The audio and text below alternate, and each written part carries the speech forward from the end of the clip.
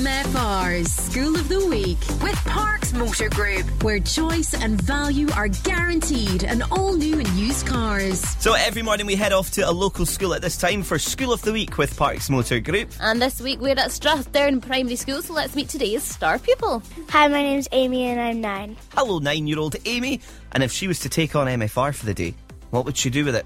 I would probably eat all the food, if there is any, and I would probably interview Billie Eilish because I love her. Right, fair enough. We've got Billie Eilish. There's a really weird cucumber in the fridge if you really want it. Like, it's the kind of person that puts back the cucumber after slicing it, so it's gone all that shriveled away, so you're more than welcome to fire in about that. There is the vending machine, but we don't have keys for that. It's another company out with, and normally you put money in it and it just eats it up and you don't get your stuff out of it. Or it hangs there. And you're like, do I give this a nudge? So, plenty of things for you to eat here, Amy, honestly. We also asked her if she could swap with anyone in the world. Who would that be? I would swap with my mum because she is doing Trek the Alps in 2 weeks to raise money for homeless people because she helps them and because she works at Salvation Army. That's amazing. Trek the Alps. Do you know what part of France she's going to start that in? So she's going to Switzerland, France and Italy. Wow. How long is she going to be away for? 3 days in 3 countries. I was expecting her to stay a lot longer. Yeah.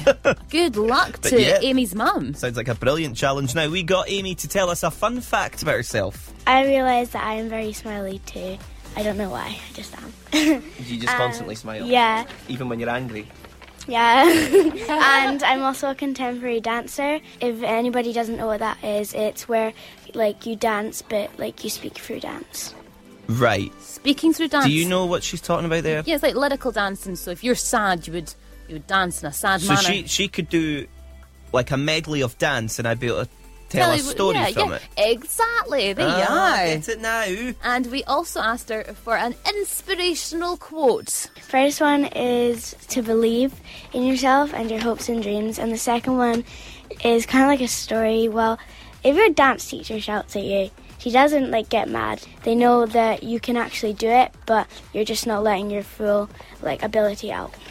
Tough love. They want you to do better. Yeah, that was Amy, and she goes to Strathdern Primary School.